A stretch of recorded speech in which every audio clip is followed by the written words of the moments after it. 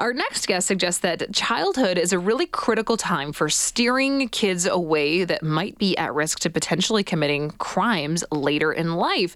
Aggression in kids is related to how they read others' emotions. So we're going to get into it right now with our guest, who's a postdoctoral fellow in the development psychology at the University of Montreal. Dr. Erinn Acland is joining the show. Dr. Acland, thanks so much for the time. Thanks for having me on. Happy to be here. So you've written an article for theconversation.com, and you start by describing the fact that preschoolers and toddlers are the most aggressive demographic. Can you expand on that a little bit? Yeah, that's right. Surprisingly to probably a lot of people, kids are very aggressive. They're physically aggressive, much more so than any other time in your whole lifespan. And most kids decline in aggression over time, like they grow out of it for the most part. And the reason why we probably don't think of them as super aggressive is because they're not very dangerous. They have weak limbs that are ineffective at harming us.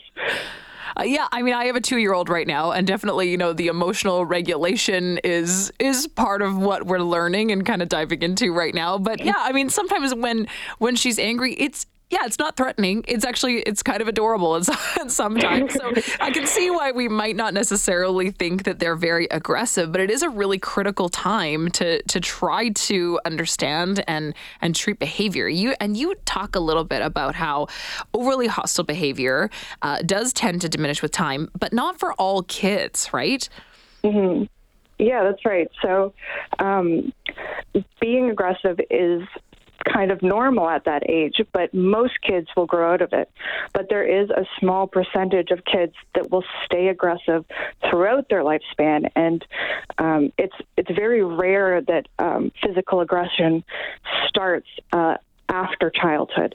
So it's a really key time to identify which kids are at highest risk for later violence, and to kind of intervene at a really early time when you can still kind of push them to the more normative group that declines over time with aggression. And it goes back to understanding or identifying others' negative emotions. So if a toddler can't read someone's emotional reaction or face, they could have a negative reaction to it. Can you explain that?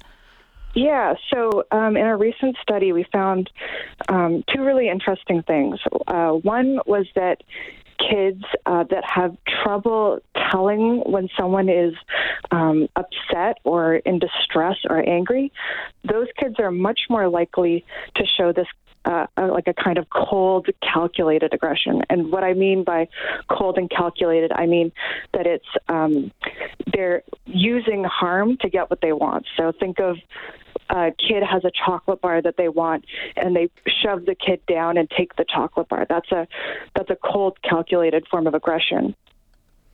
So we think that potentially they're doing this because, in the average person, if you harm someone, you can see that you've made them feel bad, and that makes you feel bad in turn. But maybe these kids, when they make someone else feel bad, they can't even tell that they've made anyone feel bad, so they don't have any emotional response to that, and then they think that that's an okay way to act to get what they want. And so what would be some of the barriers that would cause a kid to not understand that they're creating a negative emotion in someone else?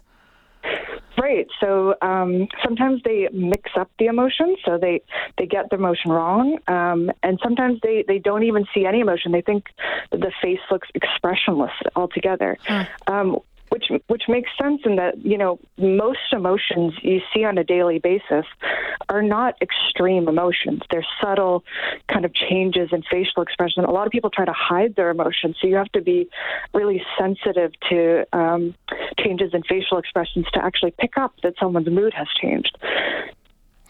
There's another form of aggression that you describe as well. Can you go into that one? Yes. So the other type is like a hot reactive aggression. So that's aggression in response to a challenging situation or in response to threatening behavior from someone else. And we found that kids who, when they see others that are in distress or upset or angry, if they think those people are happy, they're more likely to show this aggression. So this is a totally novel finding. We didn't think we would have this. We thought that people who respond to provocation aggressively would see anger in other faces, so they would think that people are angry when they're not, and that's why they would respond with aggression. But instead, we found that when they see anger, they think they're happy. The other people are the angry person is happy. What's causing this disconnect then? Like, how common is this in kids to be misreading emotions? What's happening? Well, it's at this time they're really developing their skills, so they misread emotions a lot. So to some extent, it's normal for them to get emotions wrong, and they get better over time. But in our study, it was something like only the 4-year-olds only got like 50% of fearful faces correct, whereas the 8-year-olds got like 80%. So there's huge leaps in their abilities to recognize emotions during this time. So to some extent, it's normal for them to get emotions wrong, but it just seems to be related to whether they're likely to harm other kids. So it might just go away over time. But it's something to maybe be aware of if you were noticing that in your own kid. Yeah, and how do you navigate around that if that is something that you're noticing? Well, so there was a study that looked at whether if you train kids to get better at emotion recognition, so maybe they used, like facial expressions, and they asked kids what emotion that is, and they find that if you tell kids to focus on the eyes, they're much better at recognizing emotions. So they train kids to get better at recognizing emotions, and they found it didn't improve behavioral problems, but in a subgroup of kids, it did. And those were kids that were more callous. So they had trouble empathizing with other people. They had trouble understanding other people. So in kids that have trouble understanding other people, helping them recognize emotions in other people can reduce their kind of aggressive behaviors. As we're having this conversation, some of our listeners are texting in, and I think there's someone that's bringing up an interesting point. I want to be delicate about this. Don't want to generalize, everyone here, but someone bringing up the point of autism and understanding that kids like that might have limitations being able to understand emotion. So how would that play into any aggressive behavior? Right. So there is research to suggest that people with an autism spectrum disorder have more trouble recognizing emotions. However, I don't think the research that I just did can speak to that because in childhood, it's normal to not be able to recognize emotions, and it's normal to be kind of aggressive. So the study that we did can't really generalize to a sample of kids with autism because they're having a different developmental kind of trajectory and issues and challenges that they're dealing with that might be different than our sample. So I can't really speak to that exactly. Were you surprised in the research that you did just how prevalent this was? Yeah, I was very surprised at how much they jumped in certain emotions, and it depended on the time period. Like they got better at certain emotions at some times, and then made bigger leaps on other emotions at other times, which actually tracked in our findings where we found recognizing specific emotions was more important at different time points in over childhood. When you conducted this research and you were seeing if these children recognize the emotions in faces, were there faces that were familiar to them already? Were they adults? Were they kids? Yeah, that's a great question. So our task had adult faces that were actors, and they were morphed. They were shown 4 emotions, so happiness, anger, sadness, and fear, and then also an expressionless face.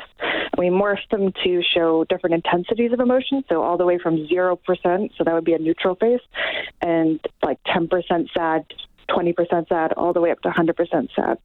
And these faces, in one of the studies was gender matched, so they had a male or female depending on their own sex assigned at birth. And but the actual faces were Caucasian faces, so that's a limitation of the study. However, research does suggest that if you're in an area that has a very diverse population, the impact of that is low, and the study was done in a very diverse area. So it shouldn't have had an impact, but that is a great point. Well, Dr. Acland, thank you so much for your time this afternoon and for this research. This is so interesting. Thank you so much for having me on. Of course. Take care. Dr. Erinn Acland, postdoctoral fellow of development psychology, at the University of Montreal, doing some research on aggression in kids related to how they read others' emotions or how they don't read well others' emotions.